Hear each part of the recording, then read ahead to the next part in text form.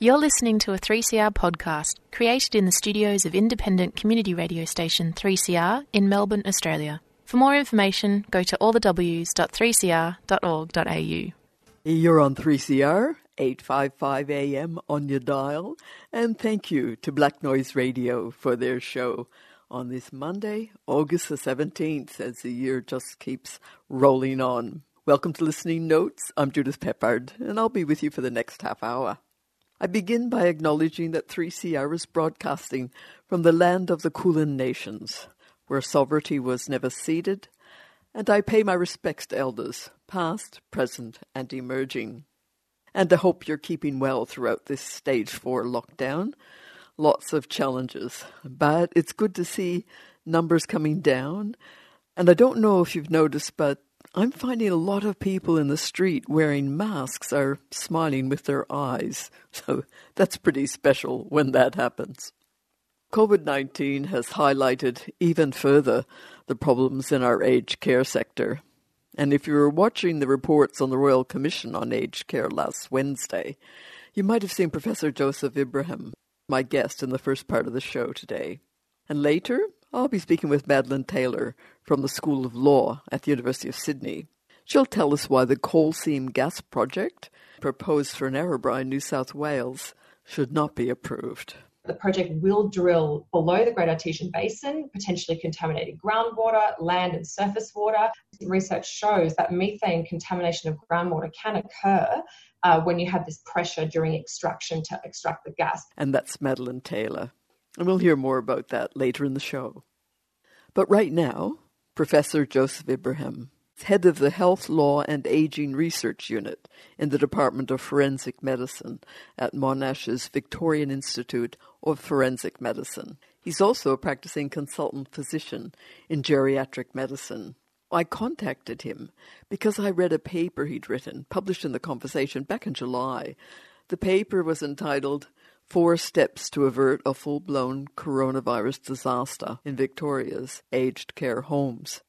I contacted him a few weeks ago. He was flat out because he'd been having lots of media contact, the most he'd had in his whole career, he told me.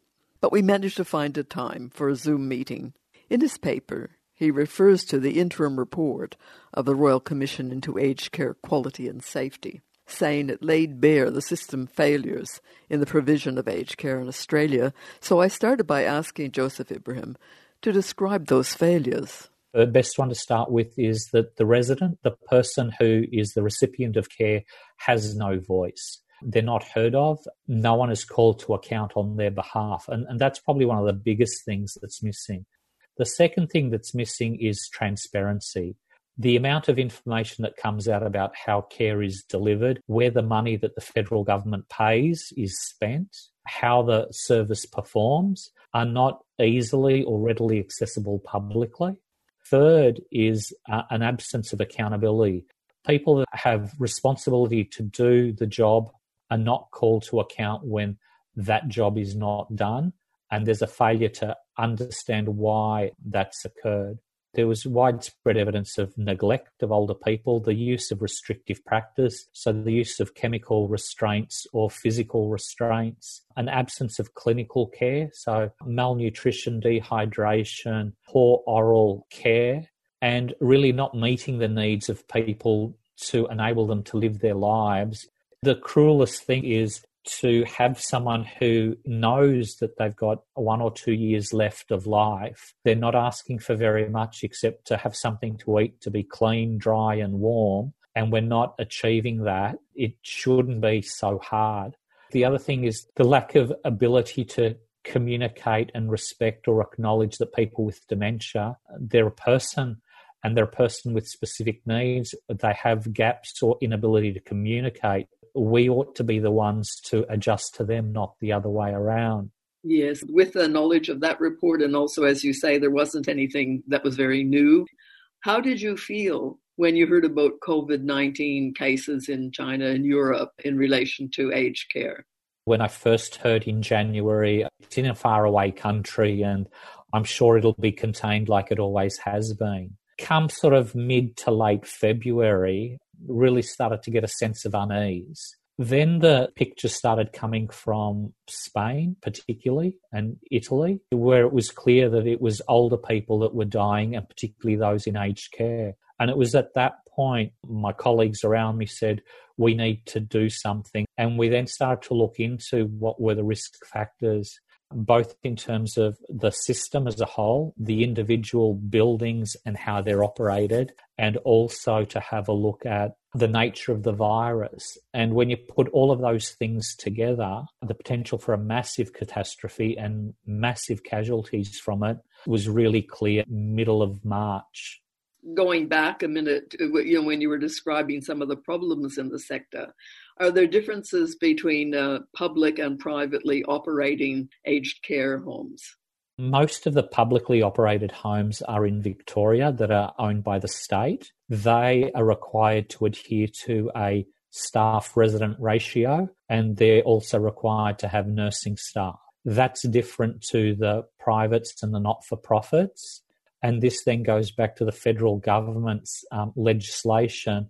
The legislation, I think, reads something along the lines of you have enough staff to do the care that's required for the residents. It's quite open-ended for interpretation. Very vague. Yeah, so have we had more cases in the private sector then? There have been more cases in the private sector. There are more private sector homes than public sector homes. Many of the public sector homes are in regional and remote areas where the privates generally don't operate. And so the smaller country towns are typically publicly funded homes. You do need to look at more detail, but there are certainly lessons within doing those comparisons to better understand. And I think that with the current situation in Victoria, a comparison between the size of the home, how long it's been operating, what their history was with the regulator in achieving compliance, would help inform which homes are likely to be well prepared and which ones are underprepared, and then be able to allocate resources according to need. Your paper is very clear on what needs to happen. You call for a coordinated, standardized, compassionate, supportive response to prevent premature deaths and to minimize psychological harm to residents, families, and staff. And that's when I started thinking, we are talking about the community here. In an emergency, it's very easy to focus purely on saving someone's life at any cost. In terms of the population we're looking at serving, we want to be demonstrating that we care. Many people that are in their 80s or 90s may have readily accepted the notion of dying. They might not necessarily want us to be saving their lives, but they want us to be there, providing the care that they need and the comforts that they need. We often forget the staff and the families are often traumatized by the situations because they feel responsible for their mum or dad or grandparents actually being in the place, or they feel responsible because they're the care provider. The residents, the most disempowered, but the staff and the families also have very little, if any, control around the circumstances they find themselves in. Who does have control? The aged care providers, the regulator, and the federal government. They're the ones that provide the system or the structure for how things operate. And this goes back to my training, looking at how systems of care operate that lead to harm. The staff don't want to hurt anyone. The families don't want anyone to get hurt. It's the system of care. How have you organised aged care as a country? How have we organised it within the state? What are the rules and laws that we've allowed open for people to interpret whichever way that they want? We are sadly reaping what we've sown. We've had a system that has been dysfunctional, and we've had a external crisis that is uncompromising. And COVID-19 has been uncompromising, as the daily figures are showing. Joseph Ibrahim has identified 4 areas that need attention in aged care facilities to protect people during a coronavirus pandemic. But he comes back to listening to and respecting the residents. The classic example here is when we discussed lockdown in aged care homes. The arguments were for and against. locking down a home is cruel and harms people and the residents don't want it, through to you have to lock down because otherwise the virus will get in and kill everyone. Everyone had an opinion, but hardly anyone had consulted the residents about what they wanted. Most of the residents, as it turned out, felt safe with fewer visitors because most people don't want to die before their time. Most people prefer to continue living their life because most of us understand that you really only get one chance, and to make a decision you can't come back from is not what you want to do. But we hadn't asked the residents, and they're the ones that were primarily affected. The other issue Joseph highlighted with regard to preparedness was the training of staff in wearing PPE. Not so simple, it seems. We know from the Royal Commission and we know from workforce studies that the staff are undertrained and they're short-staffed. We also know, and I don't know if anyone's watched film or tried to put on PPE themselves, if they visited anyone, or if you've had a little bit of a chuckle watching some politician teach us how to do it. It looks easy, but it's actually not. And you have to be able to do it clearly, simply with definitive movements in a particular format. If you've got multiple steps to do and you're under stress and you're tired and you're mentally fatigued and you're worrying about, are your kids okay? Is there an outbreak at the school? Am I going to get sick? Will I make someone sick? And now you've got to do something really carefully. It creates a large cognitive burden and psychological burden. And it's no surprise that people will slip up. One of the dangers at the moment is that our focus is on the large outbreaks, and we're not paying attention to the ones that have no outbreak. This is sort of a classic example of an emergency where your focus is directly in front of you. That's where you pay all your attention. You put out the big fire and you forget to go look for the spot fires or to prepare the towns that aren't yet affected to get them to put their plans in place. We need at least a two-tiered approach, one that's addressing the immediate needs, but we need to be preparing those places all around Australia for the eventuality.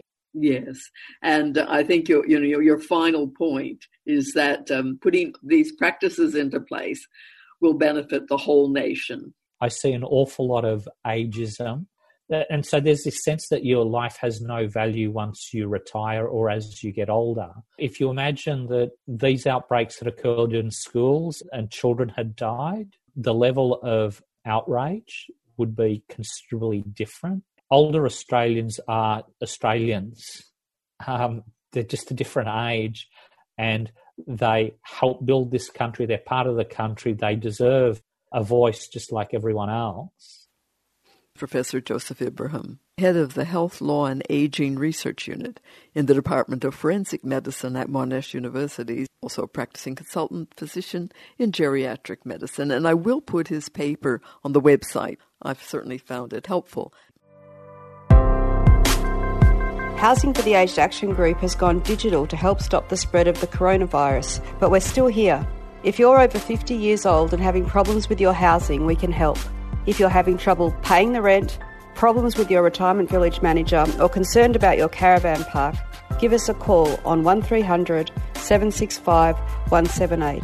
We can also help connect you with aged care services and emergency relief if you need it.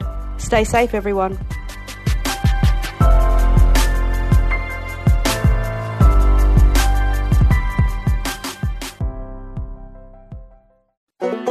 Get your copy of 3CR's magnificent book. It's a stunning history of the people, programs and issues at the station since 1976. On sale now for the amazing price of just $20. Pick one up at the station or jump online and place your order. Radical Radio, celebrating 40 years of 3CR. On sale now for $20.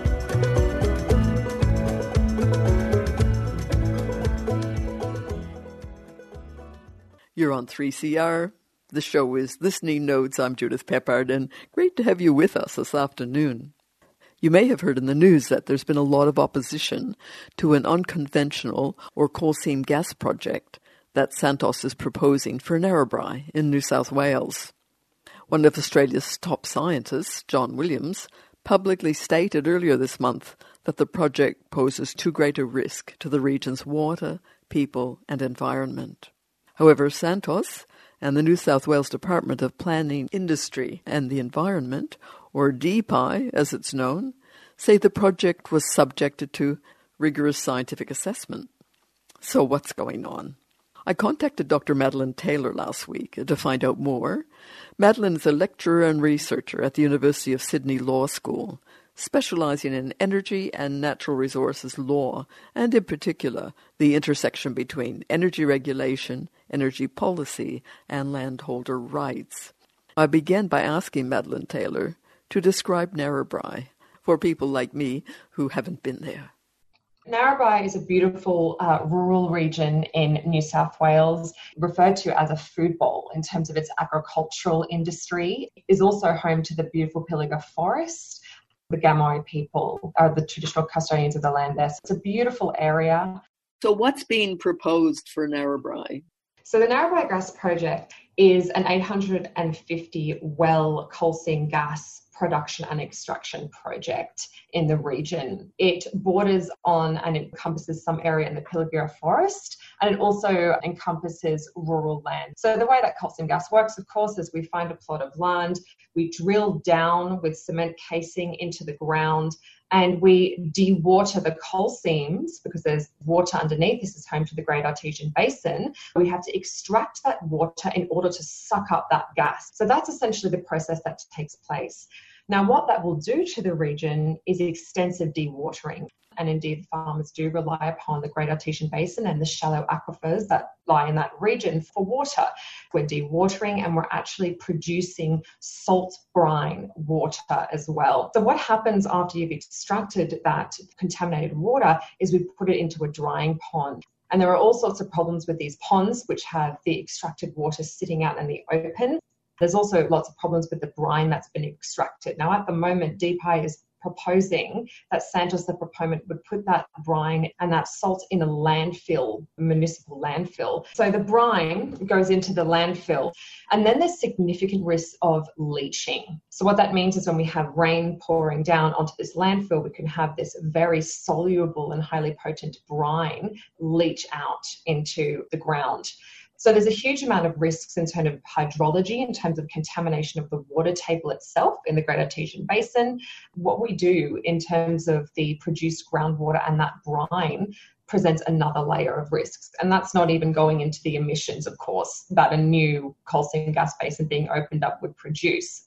What impact will the brine have if it leaches out on the agricultural land? That brine can cause contamination to the soil, it can leach down underground, and it can also create contamination to any shallow water aquifers, which there are in this region. We've seen a lot of issues with surface water contamination from coal seam gas in Queensland.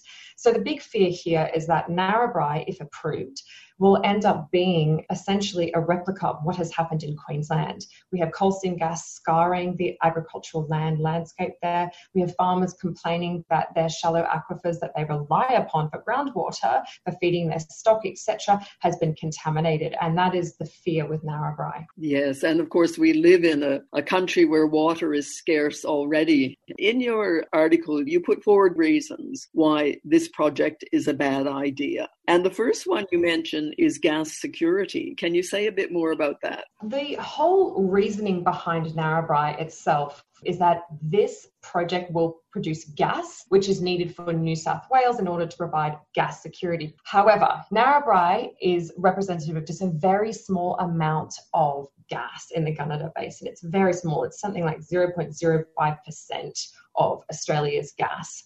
It's also very expensive to produce this gas because it is in a formation full of wet coals, which harks back to that dewatering process. Why it has been touted as being in the public interest is because it will contribute to gas security for New South Wales. And this is based on a scenario where Santos actually apparently commits to providing all gas from the Narrabri project directly to the New South Wales gas market. There is no legally binding commitment by Santos to ensure that all gas produced in Narrabri will be reserved for the New South Wales gas market. Firstly, there is no legislative settings to allow this in New South Wales. So under our petroleum legislation, there is no section that says the minister can require a project proponent like Santos to reserve gas exclusively for New South Wales. The second reason is that DPI has not actually proposed in its recommended conditions of consent to the Independent Planning Commission that Santos should be required to reserve all gas for New South Wales.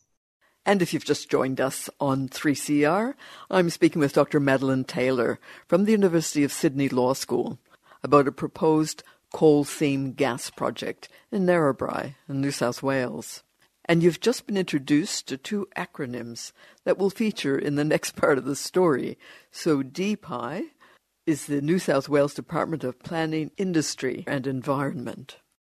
The IPC is the Independent Planning Commission of New South Wales, which has the responsibility for approving the project or saying no. And at this stage in the process, DPI has recommended to the Independent Planning Commission, or the IPC, that the Santos coal seam gas project be approved. But Madeleine and others have argued that DPI's approval is based on flawed evidence. I asked Madeleine about that evidence. First is that gas security argument that we've already spoken about. DPI, in saying that all of this Narrabri gas produced will certainly be reserved for the New South Wales domestic market, is simply not based on any evidence or any legal compulsion. The second issue is around water risks. DPI has said that the project doesn't pose significant risk to high-quality groundwater in a region where we have a very diverse and beautiful and precious ecosystem, which is highly dependent on the groundwater. We also know that the project will drill below the Great Artesian Basin, potentially contaminating groundwater, land and surface water, and research shows that methane contamination of groundwater can occur when you have this pressure during extraction to extract the gas. So we don't believe that the evidence is there that DPI can assert that there will not be significant risk to high quality groundwater when numerous hydrologist experts have argued to the contrary. So what's happened?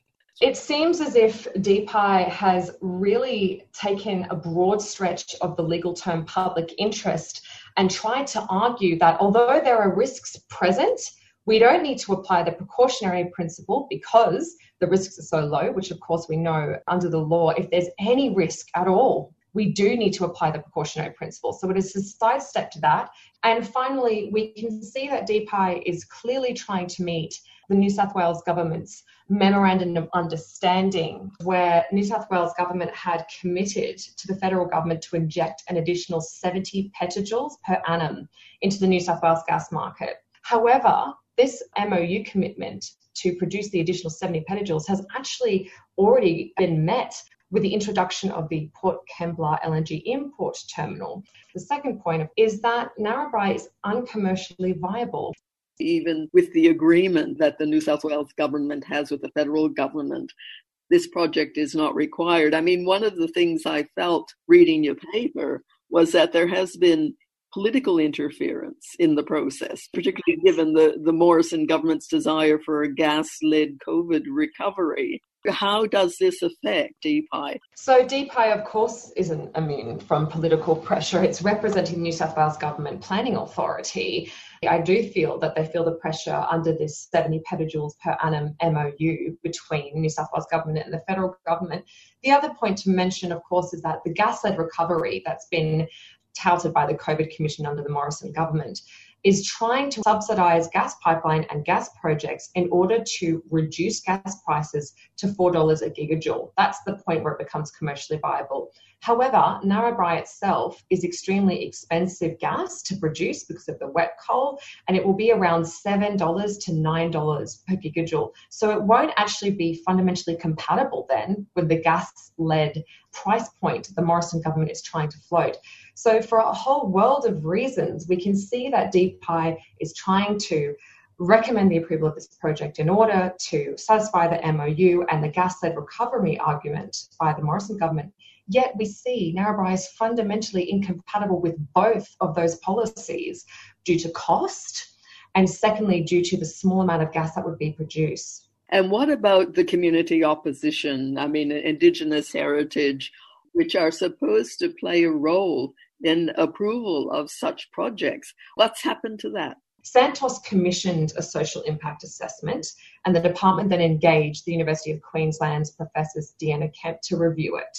And DPI then took that review from Professor Kemp, despite the fact that she did raise significant concerns around social impact, as being a green light essentially for this project, that it would have minimal social impact. That is certainly not the case. And we have argued that DPI should be commissioning its own social impact management assessment rather than relying on the proponent's assessment, Santos. And we don't believe there's sufficient evidence then to suggest that the social impacts in the short term and long term will be manageable here. What you're describing is a pattern that we're seeing in other places. The Narrabri Gas Project presents considerable and underestimated risks to the environment, to water resources and communities. And we argue that the commercial viability argument around energy security has not been made out successfully by Santos. And we believe that the Narrabri Gas Project would be unsustainable, unviable, and it's not in the public interest. Furthermore, there's a high likelihood that this gas asset may actually become stranded due to the global glut in gas at the moment. We've got low gas prices. We've got an excess supply of gas. If Narrabri gets approved, this is just the beginning. It will open the floodgate for New South Wales. We have 4 petroleum production licences that are up for grabs here from Narrabri. If all those 4 get approved, that is a market signal to the rest of the gas industry that New South Wales is open for business. Madeline Taylor, lecturer and researcher at the University of Sydney Law School. Communities struggling to have their voices heard against the might of a cashed-up gas industry and an out-of-touch Prime Minister, pushing for a gas-led COVID recovery when gas prices are tanking around the world. And who pays for the cleanup if projects are stranded? And that's a concept that keeps coming up, and we'll talk about it a bit next week. We don't need anything more from gas. We've got a better solution, and it's cheaper. It pays for itself in 2 years. Come on. Peter Newman from the Curtin University Sustainability Policy Institute, and he'll be joining me next week. Well, brothers and sisters, what a show of strength we've got here today. Local issues. So I'm here at the school kids strike for climate action. Live coverage. Join the spirit of this gathering here today at IMARC. Your voices. So give us a bit of a lowdown about what's happening. There's about 250 people here at the moment. Community struggles. We're now in front of the Tundaminawaya Maulboyhina Monument. I'd like to thank Community Radio 3CR, who for the last decade has been broadcasting here. Feed Radical Radio. Your membership is vital. A few hundred people about to pass us right now. Lots of young people standing up for their future. Subscribe today. Go to 3cr.org.au/subscribe or call the station on 9419 8377.